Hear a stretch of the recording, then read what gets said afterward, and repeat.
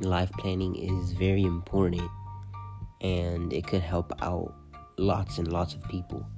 Planning helps to direct and redirect future for self and other for efficient living standards. For example, if in the future you may need money like immediately, what's gonna happen?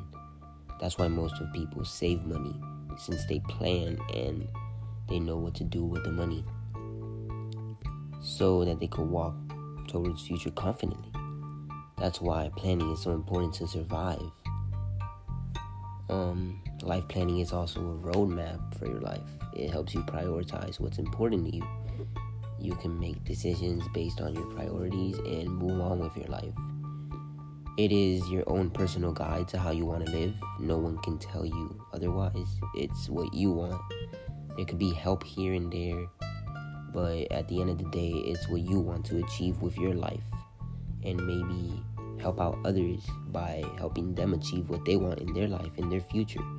And if they don't know what to plan, you could help out planning if you're done with yours.